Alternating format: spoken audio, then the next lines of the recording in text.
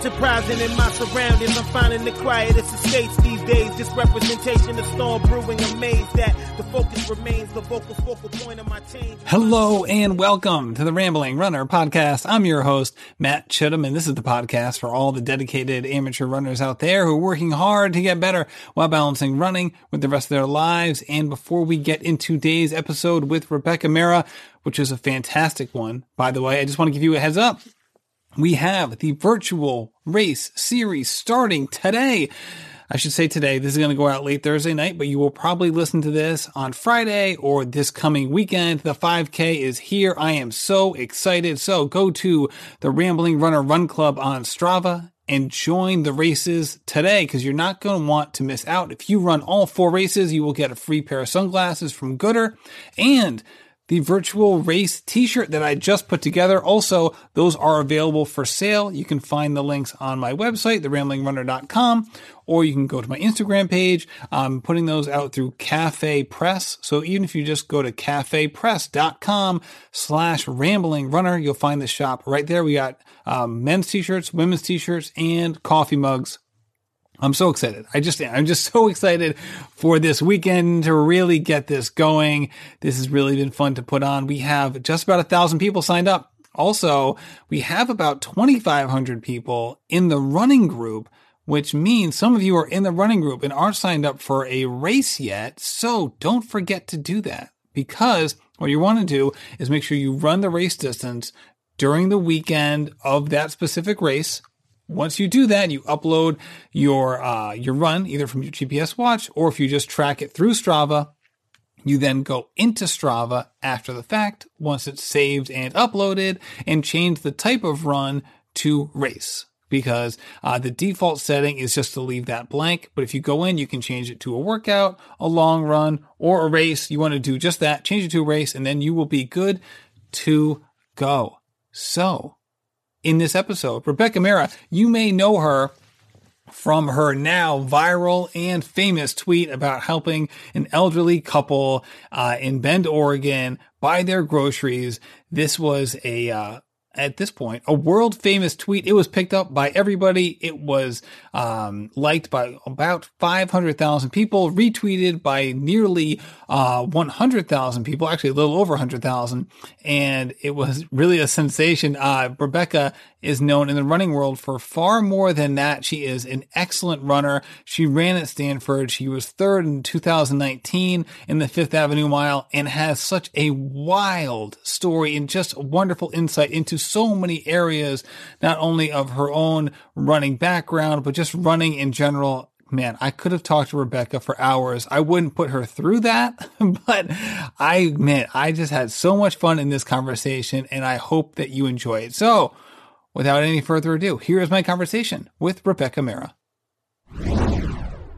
Hello, Rebecca, and welcome to the show. Thank you so much for having me on. This is awesome. I'll tell you what, man, I reached out to you a few weeks ago and I don't know, maybe reaching out for the Rambling Runner podcast is good luck because I think it was the very next day you sent out that tweet that went around the world like 10,000 times and everyone saw it. And all of a sudden I see you like, everyone's giving you props. Ellen DeGeneres is all over you. You're on all these shows. Like what a crazy couple weeks for you. Yeah. I know, never could have expected what would have happened with just a single tweet and 600 Twitter followers. But yeah, it's been totally nuts the last couple of weeks and the kinds of people I've gotten to speak to. I mean, never in my wildest dreams. So can you please just tell the people the recipe for sending a viral tweet? You obviously have it mastered. So what is the secret?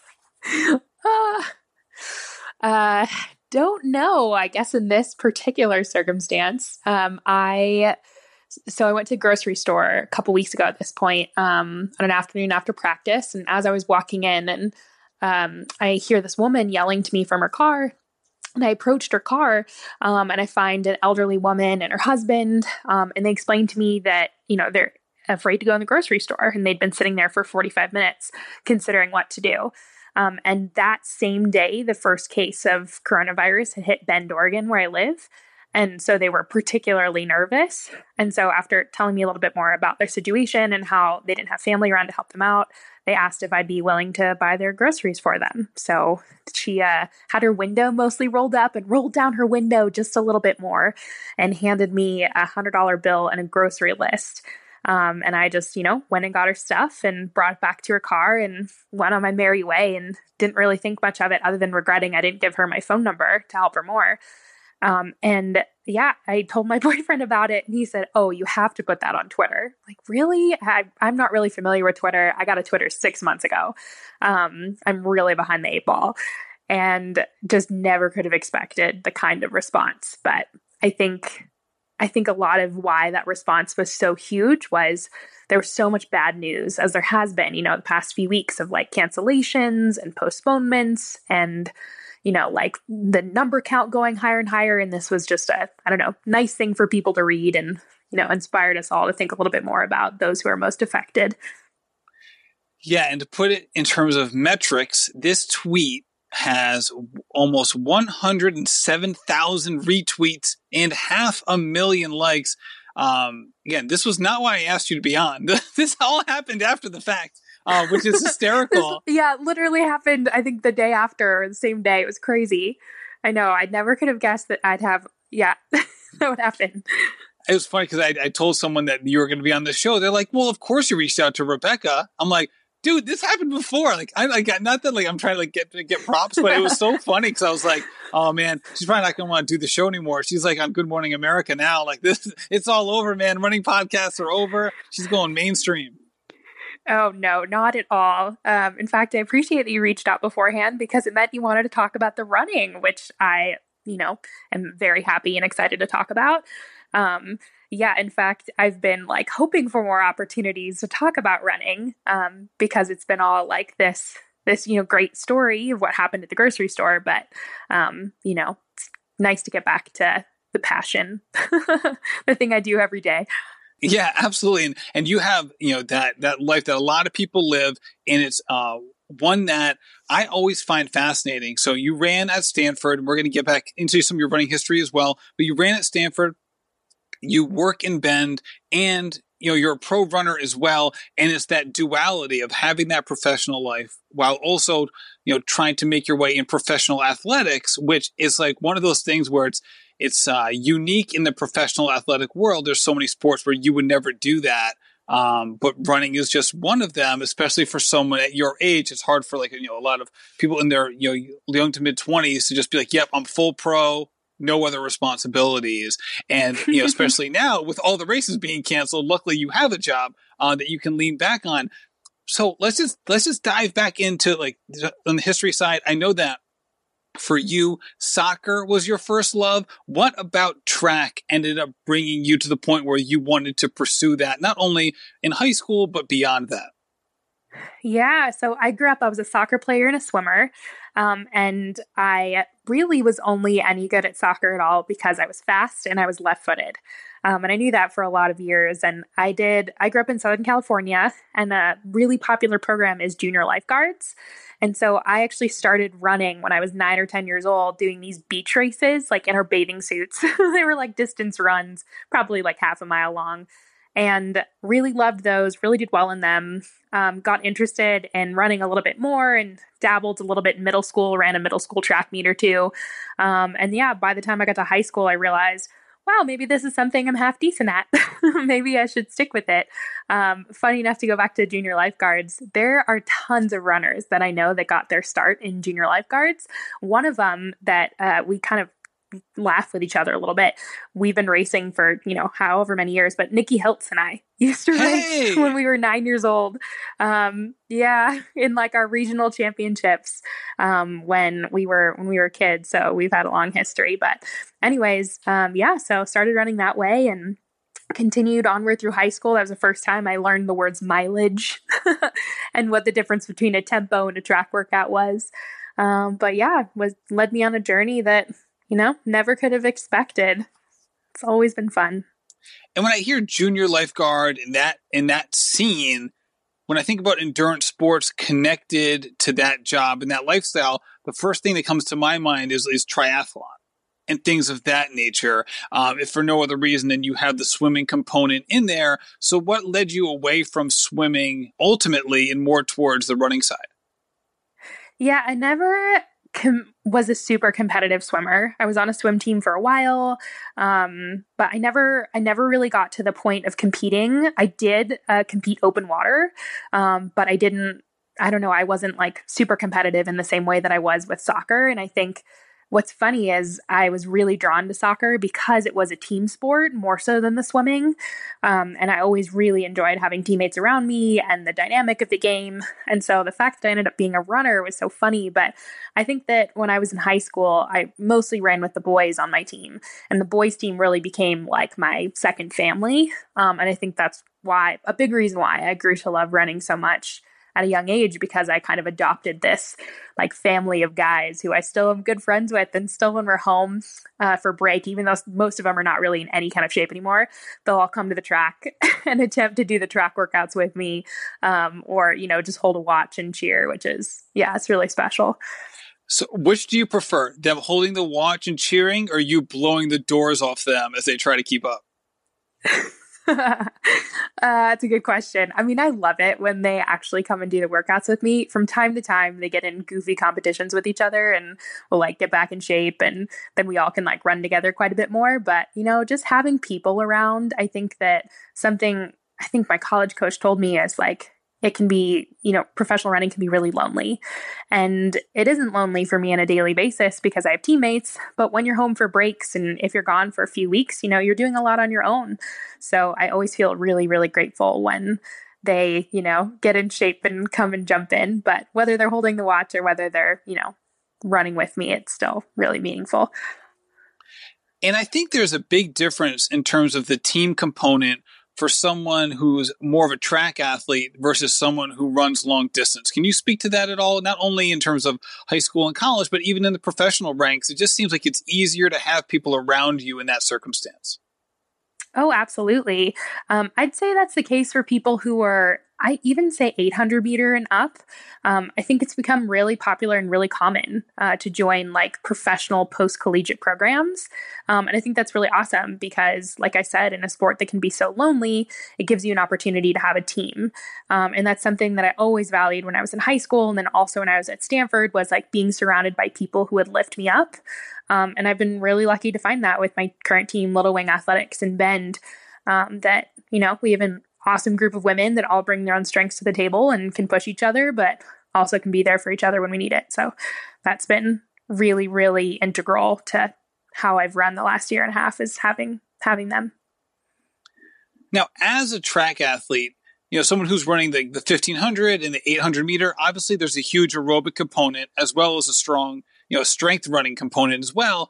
So how often are you on the track versus running, say, like an hour-long run or hour and a half out on the roads or the trails? So yeah, on any given week can kind of shift a little bit, and it shifts from season to season.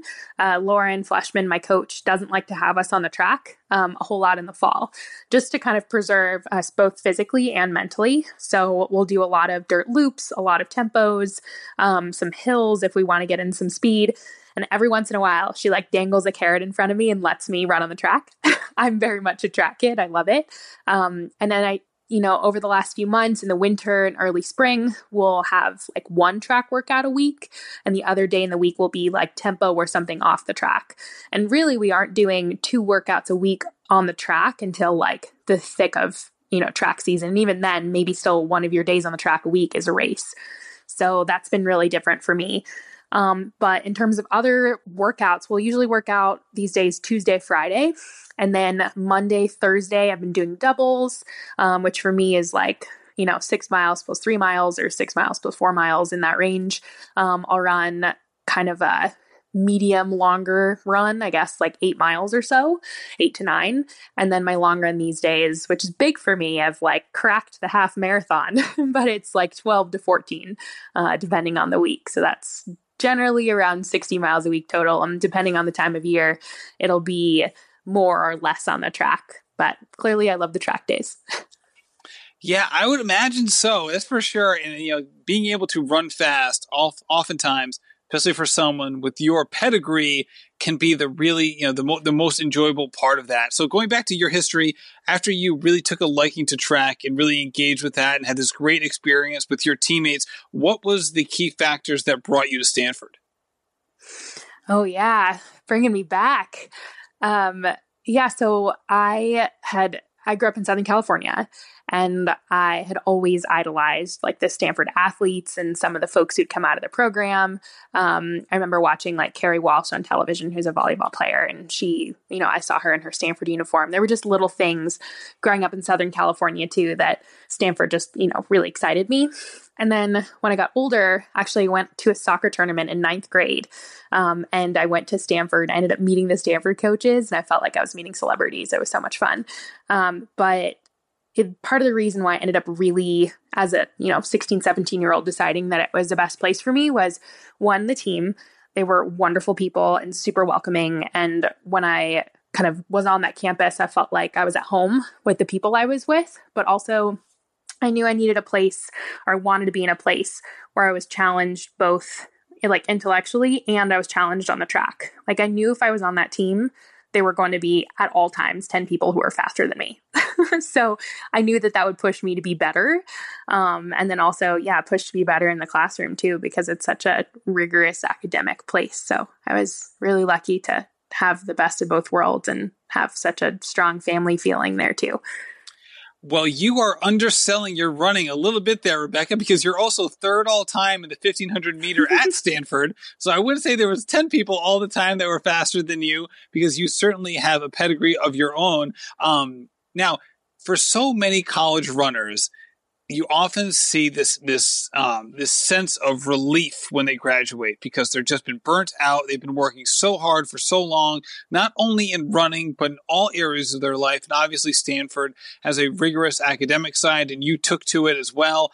You're now, you studied international relations, and you have the politics side, and now you're working in local government in Bend. So what was it like for you managing all of these passions and still trying to live a healthy lifestyle? Yeah, so I went through a lot of changes when I was in college. I got hurt pretty quickly my freshman year. I had a pretty severe stress fracture in my femur towards the end of my freshman year. And that was the first time in which I wasn't able to cross train. I wasn't able to do anything. And so I really turned off my athletic brain, and I was able to focus on like what was going on in school and what I wanted to, think about and care about. And I had a really great sophomore year in which I was thinking more about athletics, but then it happened again. As a junior, I had 3 stress fractures. And so I really then turned off my athletic brain. And I spent a lot of time like getting to know my, other folks in my dorm, like making friends. I became interested in international relations, and I ended up writing a thesis, and I got to study abroad, and all of these things that I think that I would not have maybe picked my head up to see had I not been injured. And so in a weird way, the injuries were a blessing in disguise, because I had an opportunity to take advantage of all of the amazing things at the university and really like get to know who I was as a person and what I wanted to do that was outside of the running. And so, it's funny, you said I was third on the all-time list, but that happened in literally my final race in a Stanford uniform, because I did spend a lot of my time in and out of injuries. And because of that, it really shaped like what I wanted to do and really gave me more clarity perhaps than other athletes and even other friends I had, because I spent so much time off the track, that ultimately actually, I went and got a full-time job when I graduated from college, because I kind of nailed that job down right before championship season in my 5th year.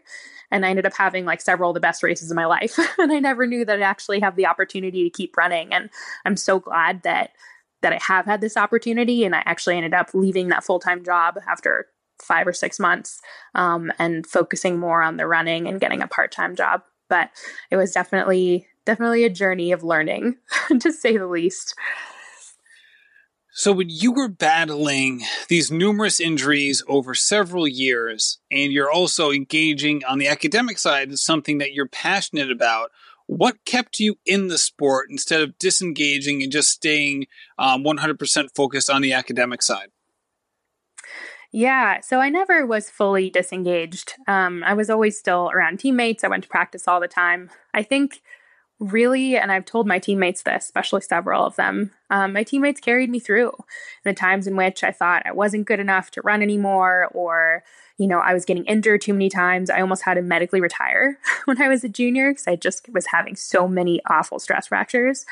It was my teammates and their belief in me and our belief in each other that really just kind of got me back on the horse. And then also like this inherent belief in myself that I could still run faster than I had. And I really wanted to. And I wanted to prove to myself that like I could achieve these goals that like I had going in as a freshman. Like I wanted to make an NCAA final, wanted to put myself in the hunt. And so it was like so fulfilling in the end to get to do that. End of my 5th year in 2017, that it really just created kind of a jump spring, I suppose, for me to get to continue on to run, because I was so excited that I finally felt like, wow, this is what it's like if I don't get hurt and if I can, actually have great races. So yeah, that was really amazing that all came together for me. But I think that that's been my pursuit all along, is to get to be around wonderful people, but to also to get to see what I can do. And that's really fun. So what changes did you make that allowed you to kind of get past this rash of stress fractures to try to make sure that didn't happen again in the future? Yeah, a couple of things. So Lauren has been amazing. I think in many ways I didn't know how to say no. I would want to run through workouts and do things even when something was hurting just a little bit. And she's really taught me to listen to my body and be okay with missing out on a day or two here and there to save, a 6-week training block that you might miss if you run through an injury. So that's been really big. I think another thing I've done differently that's really big with my team is we run really slow on easy days. I run slower on my easy days now than I did when I was 14 or 15 years old, which would probably confuse most people, but we run really hard. We bring it on the hard days, and on the easy days, we, give ourselves a break. And then I'd say the last piece that I changed a lot, 18, 19-year-old me, when I didn't like stuff in the dining hall, I'd eat Lucky Charms for dinner. That's not Yes, Rebecca. Why would you change that? That sounds wonderful. Yeah. I know. And, I'll still have the bowl of Lucky Charms sometimes, but I'll also eat some vegetables and some chicken and some proper food besides just the sugar. So, I've definitely gotten better over time, but addressing the nutrition and making sure I'm eating right after workouts and eating balanced meals and eating vegetables. I know that sounds so ridiculous, but I didn't used to do that. So definitely have changed that as well. All right. So let's put a number to how slow you're going on easy days. This podcast is predominantly for and about dedicated amateur runners. And while you are a professional, I feel like a lot of things that you have gone through can inform a lot of the people who are listening. And going slow on easy days is a topic that I think is even more important for dedicated amateurs than it is for someone at your level, because so many of us oftentimes, put the pedal to the metal a little bit too hard, in part because we don't go necessarily as hard on our hard days as you do, so maybe we have a little bit more gas in the tank on those easy days. So how slow do you go? Yeah. So I now will run around 8-minute pace. And that's kind of an estimate. Some days I feel a little bit better and I'll run, 7:30 pace. And other days I feel more tired and it's more like 8:15, 8:30 pace, especially if I'm at altitude, even slower than that even. So that, and we run with heart rate monitors, which is something I also should mention I never used to do.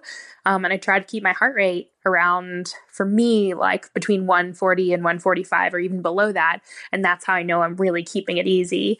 When I was in high school, I used to run with the boys that I mentioned earlier, and we'd run, 6:45 pace quite often. And I'd say the same for college. And I was really gassed at the end of those days, not so much in high school, but more in college, because I was doing hard workouts in between those days. And so, yeah, I definitely had to learn how to, listen to my heart rate and to, run slower. So depends on the day.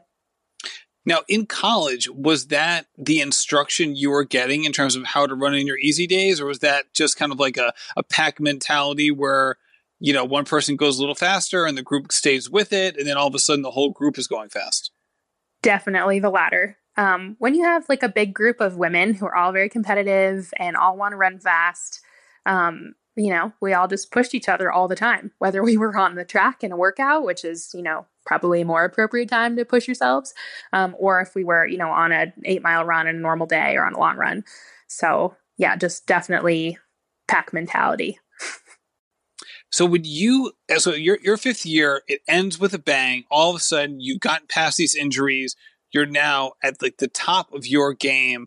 And all of a sudden, the idea of what you're going to do post college has, it's almost like a paradigm shifting moment. So when did it become a reality for you in terms of not only like, hey, like maybe I can become a pro, but all of a sudden you're having you access to either sponsors and coaches that that would provide you with the opportunity not only to go pro, but to really embrace it and go kind of full force in that direction?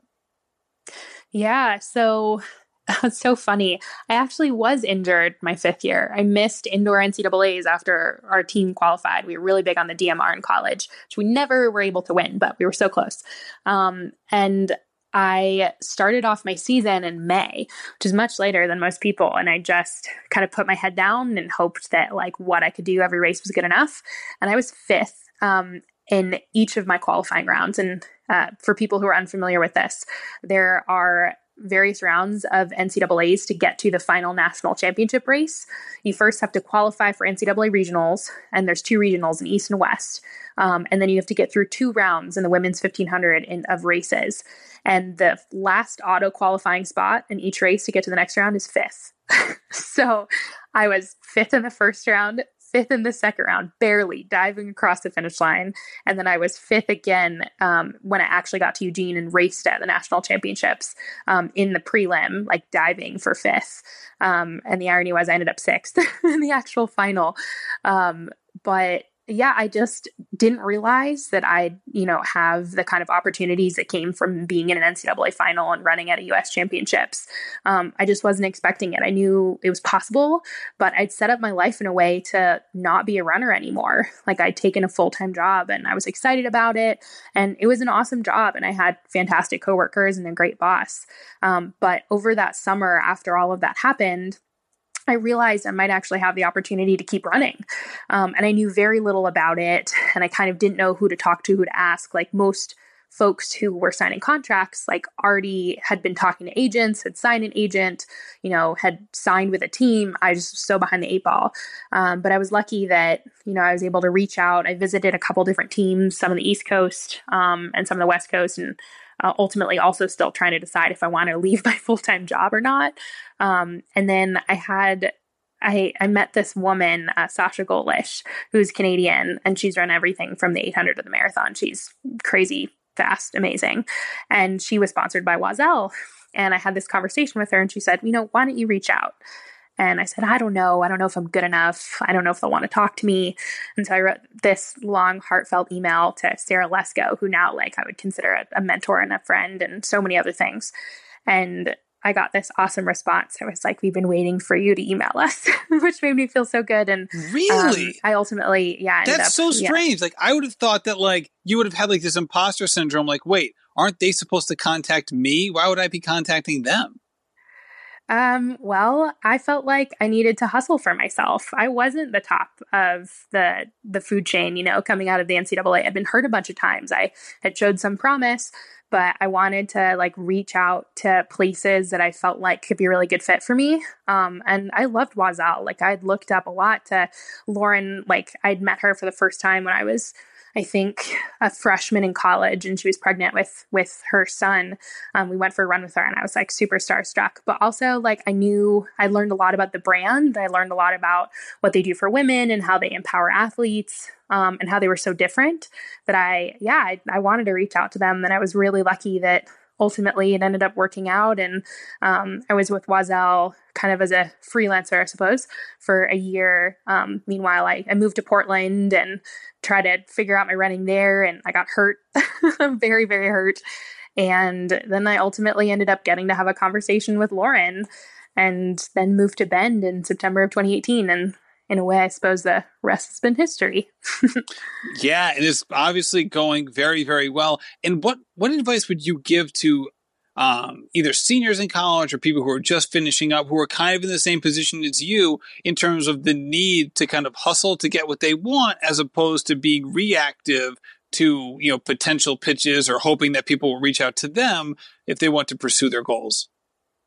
Yeah. So from what I've understood, the only people who, have like agents and teams knocking on their doors are the ones who are like the NCAA champions, the ones who have like finished first or second several times. And, I wasn't that person. And I think most people aren't, but I think I was on a team of such amazing star-studded folks that did go through that process. And I thought, oh, well, I'm not good enough. I'm not good enough to be able to do this. So, I got some advice from my coaches and did some soul searching and just decided to reach out. And I think for anyone else who's in that position, there are absolutely opportunities to run post-collegiately. They may not be the ones that you see on Instagram the most, or the ones you may like read about making the Olympic teams, or maybe they are. But there are definitely opportunities. You just have to do your research and look into them, and be willing to kind of put yourself out there and give yourself a chance, because you never know who may have been watching or who may be receptive to you reaching out. And, I've known so many people who are still in the running game who have done that, and who've run really, really well and had, a lot of success and personal best. So yeah, don't give up if that's something you want to do. And shoot, the worst thing they can do is say no. And if you don't ask, that's almost like an implied no. So like you have nothing to lose. 100%. And I did have some no's. I had some people who told me I wasn't good enough or told me I wasn't fast enough, and that was okay. But I did have people who were willing to take a chance on me, and I was willing to take a chance on myself. So I was lucky. But also, I think to an extent, you can also create some of your own luck. Now, when you had those no's, do you get past those, or is that something that you can feed off of even now in terms of for motivation and inspiration to get to the highest level possible? Oh, 100%. It's fuel for the fire. I love being the underdog. I feel like over all these years that I've been a runner, in a lot of ways, especially since college, I have been the underdog. I have been the one that like no one expects to be in the race or no one expects to be in the final, but that takes all the pressure off your shoulders. And it just makes it all the more fun when you get to like take names and you get to be the one that surprises everyone. And so, yeah, that's really fun. And I've always fed off that energy. It'll be interesting to start to be in races where I don't get to be as much of the underdog, but I still think in many ways I am. So now, you mentioned before that you were pretty starstruck when you started communicating with Lauren Fleshman and started talking with her for in the beginning. That's certainly understandable. She's a giant in this sport. Not only that, but for you specifically in the races you run and, where you went to college, it checks all the boxes. So what was it like for you evolving from someone who looked up to Lauren to someone who's now in a collaborative relationship with her? Yeah, it's been really cool to get to know her as a person. I mean, I knew Lauren on paper. I knew Lauren, the quintessentially amazing Stanford runner who set all the records and was a Hall of Famer right after she graduated. And to get to know her as a person, I mean, she's super down to earth. She has challenged me in so many ways as an athlete that I've, things I've never thought about, particularly on the mental side. And she pushes me and she throws stuff at me that I don't think I can do. And she believes in me, and it's a really cool relationship to get to have. And I still look to her for advice and I look up to her a lot, but, it's been really special to get to know her. And I laughed, I think at some point last year, I have a bunch of these posters on my room in my parents' house. And one of the posters is her Objectify Me poster, her big kind of Nike campaign from, I don't know, must be 10 years ago at this point. And I forgot I had that on my wall. Oh yeah. It's been interesting for me, for someone who is kind of an idol, to go from an idol to a friend and a mentor and a coach. But it's been a really great transition. I loved that campaign that she did with Nike. It reminded me of the Charles Barkley "I am not a role model" campaign, which was it was subversive in a way, but if you take it in the right context, in the context that they're hoping to deliver it, in fact, I think it hits all the right notes. Mm-hmm. Yeah. And something also that resonates with me is I said I felt like I needed to make my own luck. And I always looked at someone like Lauren as someone who, like, you know, the pieces all fell into place for her. And that's not true. Getting to know her, she had to fight for a lot. And she, you know, was a reason at Nike that they started putting, you know, athletes, athletes in their magazines instead of models. And I think that like her ability to hustle is something that I also really, really respect and wouldn't have known had I not gotten to know her. And you mentioned that she threw a lot at you mentally. Would you mind sharing one or two things that really hit home and have had a lasting impact on you? Yeah. So something that we started talking about, I guess, a little over a year ago now, before I started running indoor, my first few races were race mantras. And that was never something I thought about. I was someone who like tried to get as physically ready for the race as I could. And then I just put myself in the starting line and like whatever happened, happened. But it's been really great to like really talk through how we're feeling, really talk about the race, and then develop like a mental strategy for what I'm going to tell myself. And I've had different ones over time, like different mantras depending on the situation, but they're really great for the moments in which you feel the nerves really creeping in and you start to doubt yourself. But then if you can bring yourself back to a single phrase or something that you've been able to convince yourself of, then it's really like calming in a way. And I've never felt like so calm and confident stepping to starting lines, even ones in which like, you know, on paper, I should get crushed. But I feel like that has been really awesome. And the other piece of it, and I think this is for all professional runners, is that the level up, it's just so much harder. I got my butt kicked, like left and right by Mel, Mel Lawrence in particular, in the first fall that I came here. And she still does kick my butt quite often. She's an aerobic beast. But that was so hard going from workouts where I'd run 4 by mile with 1 minute rest at tempo pace to suddenly I'm supposed to run, you know, a 6 mile tempo at that pace that I'd run 4 by mile at with no rest. And that was really mentally taxing for me. But I realized that that kind of training and that kind of ability to push myself in practice just made me, you know, so much better when I got to races. But I had to have a lot of conversations with Lauren and my teammates about it before I figured that out. And it, you know, it's a learning curve, but it's been great. Now, you're not the only pro. In fact, the vast majority go through that exact same learning curve in terms of when they start, all of a sudden they go against, you know, veterans who've been doing this for a while and are still not only very talented, but also quite experienced. And you have to kind of, I guess, one of those things where you can academically know, like, all right, it's not going to be great the first year or two as I get to learn this. But was it a whole different thing actually, you know, walking down that path as opposed to knowing the path was ahead of you? Yeah, I feel like I should have been more aware. You know, the same thing happened when I went to college. I got thrown in tempos that were my cross country race pace just the year before, and had to learn how to just stay in it and figure it out. But I particularly remember this workout I watched last fall where I think Mel and Collier, my teammates, ran 10 by mile and at a pace that I'd never even been able to run, like 3 or 4 by mile. And I was sitting there going, I'm never going to be able to do this. I don't understand how they're able to do this. And with so much composure that they were able to do it, there's like no, you know, like pain or emotion on their face. They're just getting it done. And Lauren's like, no, yeah, you'll be able to. And though a year and a half later, I'm still not there. I still can't do 10 by a mile like they can. I'm much closer. And I guess, you know, you get used to it over time. It's just definitely tough at first, you know, getting into the swing of things.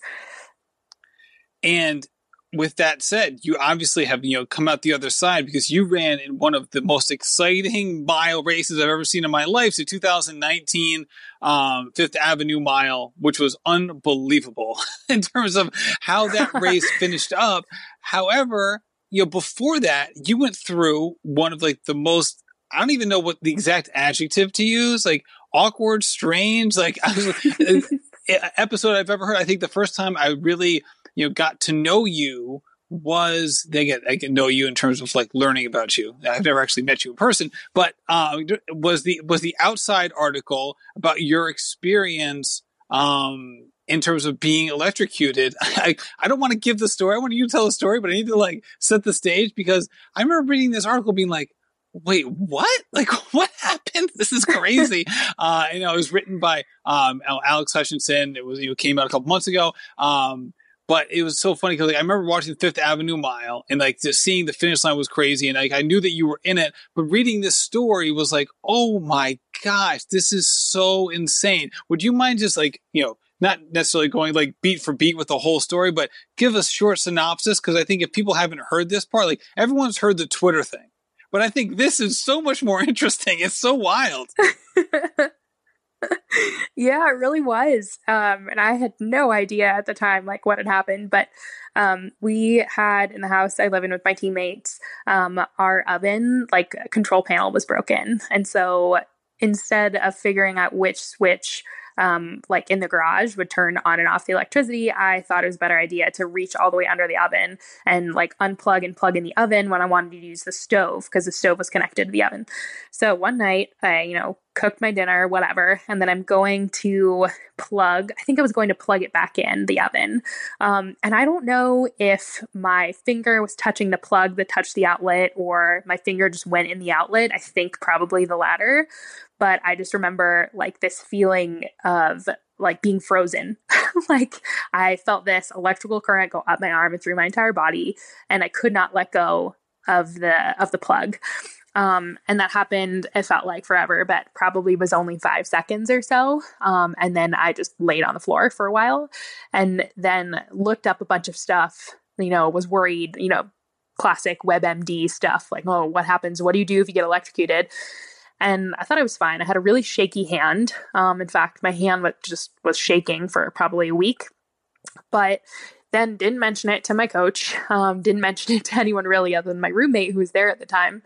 And I went to practice a couple days later, and Lauren, her description in the Outside article is amazing. But I just looked sloppy. I looked like I could not run a 33-second 200, which by the way is my pace I'd run for a mile.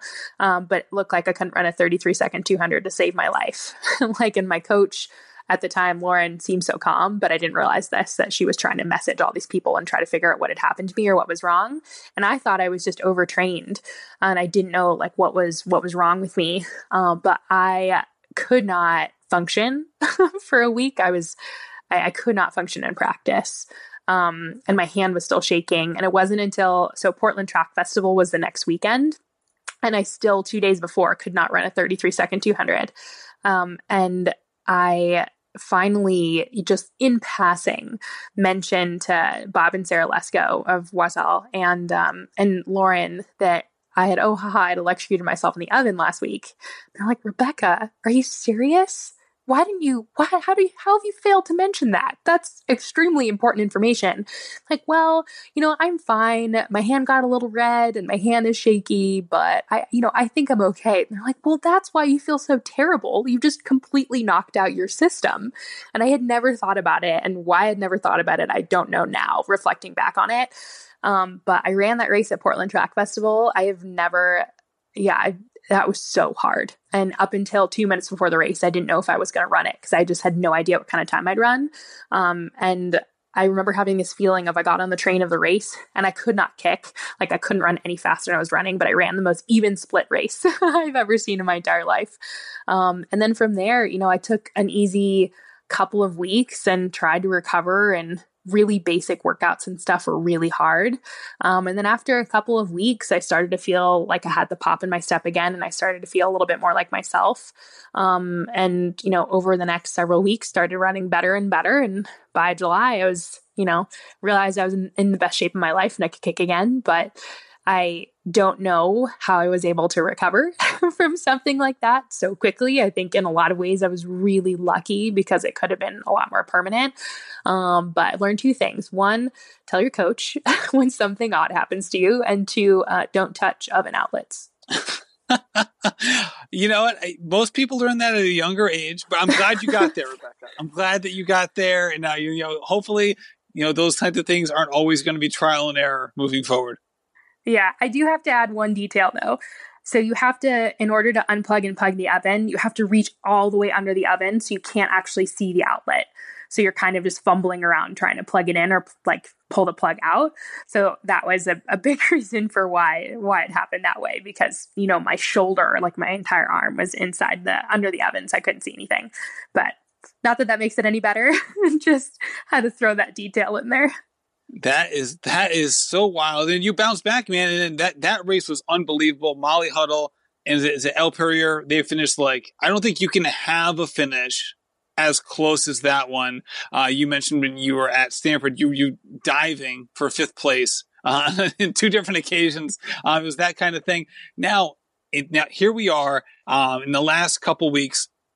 This must be just the wildest couple weeks in your life. Like, just looking back on, I'm trying to think like, all right, here you are, a professional runner who was amped to kind of go through your first Olympic trials build up and to get there. You have, you know, working in local government with everything going on with COVID-19. And then, you know, all of a sudden you like hitting the national spotlight with like this with this tweet that all of a sudden just goes completely viral. What's it like, you know, putting the Twitter stuff aside? I think that, you know, that's obviously very interesting, but with the running and then with the local government piece, what is it like the past 2 weeks juggling all of this emotional stuff? Mm-hmm. Yeah, it's been a hard 2 weeks. I think it's been a hard 2 weeks for a lot of people for different reasons, but watching my season unravel and watching the races fall off the calendar was really hard. And I think that a lot of us knew that the Olympics being postponed or canceled was really inevitable. It just hadn't happened yet. And it's been tough. I mean, it makes sense. I completely support the decision. I think the IOC did a decent job surveying the athletes. And I think over 80% of people said like the Olympics need to be postponed. It's just, you know, an odd thing when you've been looking forward to it for so long and then suddenly it's gone. But it isn't. It's just postponed. It'll be, you know, in a year instead of in a couple of months. That being said, I'm still hoping there will be some sort of track season. I'm in great shape. I'm excited to race, and I hope that there still is some sort of opportunity. But yeah, in terms of the local government side, it's been crazy. I mean, I'm doing my best to work with. So my boss, Sally Russell, is the mayor of Bend. And I've been doing my best to, you know, help her communicate with the public and let everyone know what's going on and what the newest policies are, reading over like different speeches and communications that she is putting out and talking points. And then also I've gotten to be on the phone call, a couple different conference calls with Governor Kate Brown, which is a really cool opportunity for me to get to be on the front lines of hearing, you know, what the policy changes are going to be and why. And yeah, it's really hard. I mean, the other part of my job is kind of helping to manage your emails, and it's a lot of people emailing and a lot of people nervous and scared and frustrated, some of them by the policies, small business owners who don't understand why they, you know, have to close their shops. And so that's like definitely taking a toll on me. It's definitely weighing on me getting, you know, it's really important work and I want people to be educated and I love public service. And this is just the hard side of it, is, you know, dealing with a global pandemic that no one could have expected. But, you know, we're all doing our best. It's a hard time, but we'll get through it. There will be another side. All we can really do in the meantime is social distance and wash our hands. There you go. Now, how have you and Lauren changed your training for the spring, considering that you don't need to be ready, say, like for Peyton Jordan and some of the other races that you almost certainly were going to be a part of? Yeah, so we were ready to hit some good track workouts. And instead of hitting some of these track workouts, we haven't like completely come up with a plan yet because the, you know, Olympics was only taken off the calendar a couple of days ago.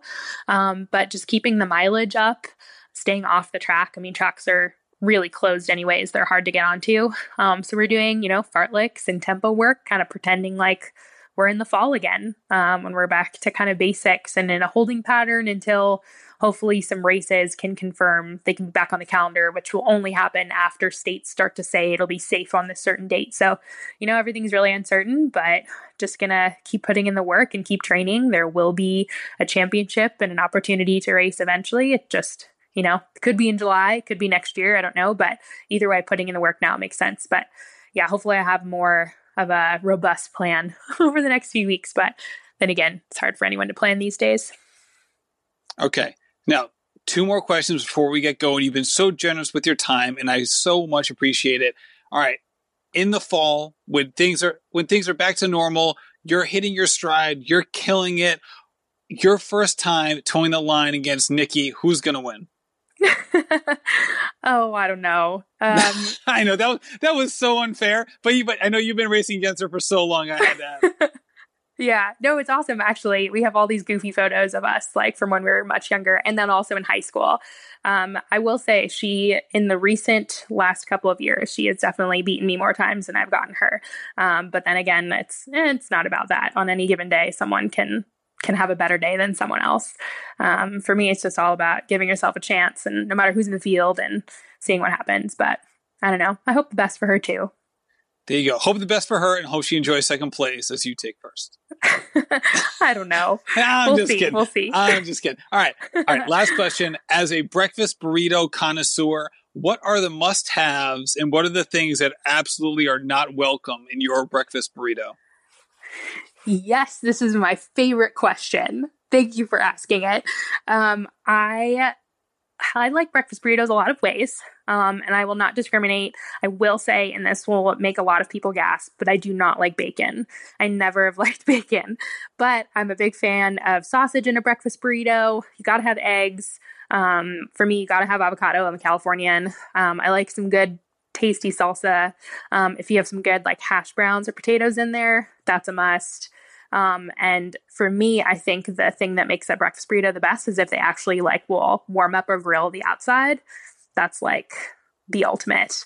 But really, I don't discriminate. I think one of my favorites actually is from Tourist Home in Flagstaff, Arizona. That is a go-to. It's so good. But yeah, there are many places with great ones.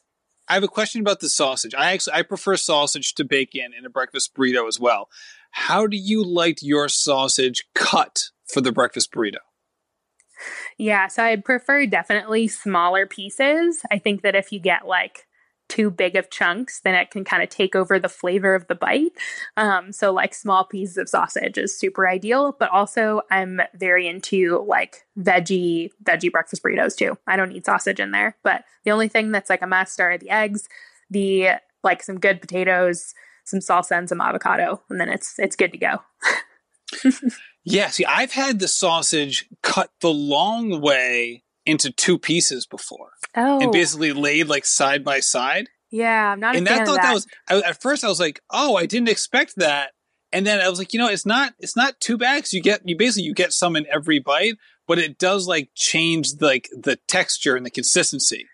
Yeah, no, I like it much better if it's cut into smaller bits, because then it's like much more integrated. Like especially the best ones I've had actually are when, oh my gosh, I don't know how I forgot to say cheese. Cheese needs to be in the breakfast burrito. I'm a big cheese fiend. It's like my favorite food. But it's really good if they scramble the eggs with cheese and with the sausage, because then it's really nice and integrated. That's how I would make them. Exactly. You get like the egg scramble for the breakfast burrito as opposed to like adding the ingredients in the tortilla. Mm-hmm. Yep. That's how I would make it if I had my own breakfast burrito making place. That's what we need. See, this is the hard-won knowledge we need on the Rambling Runner podcast. Rebecca, thank you so much for joining us, and good luck with everything in Bend and with the upcoming track season whenever and wherever it kicks off. Thank you so much. It was so great to chat with you. Thanks for having me on. Rebecca, thank you so much for coming on the show. I told all of you in the intro that this was a great one, and I'm sure you feel the same way, because, man, who could not love this woman? She is so fantastic in so many ways, and as you all know, I don't like to have pro runners on this podcast very often, because this is for and about dedicated amateur runners, and the times that I do have them on is because I know that they're sharing something or some things that resonate across all running levels, and absolutely Rebecca brought that to the table today. Again, Rebecca, thank you so much. Also, thanks so much to our sponsors. We got Previnex and we got VDOT. Those guys are great. I love the VDOT app. It helps me as a runner and as a coach, and I take Previnex every single day, and so should you. Also, last shout out, we got the 5K. starting tomorrow, the virtual race series. It is here, and I can't wait to get started. Also, you don't have to run all the races. Next weekend is the 10K, then a week off, then the half marathon, and then 3 weeks off, and then the marathon. Whew, that's a lot, but I can't wait. It's going to be so much fun. So thank you so much for listening, and happy running. This has been a production of Rambling Runner Podcast. This podcast is produced by David Margetti of In Post Media. Thank you to Mehra P for the music. His song Righteous Path featuring Rex Mayhem and Chip Fu is produced by Symphonic Bang.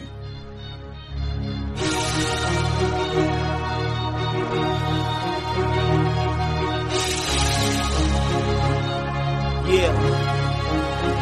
Enterprising in my surroundings, I'm finding the quietest escapes these days. Just representation of storm brewing, amazed that the focus remains the focal point of my change. I'm trying to show this industry I got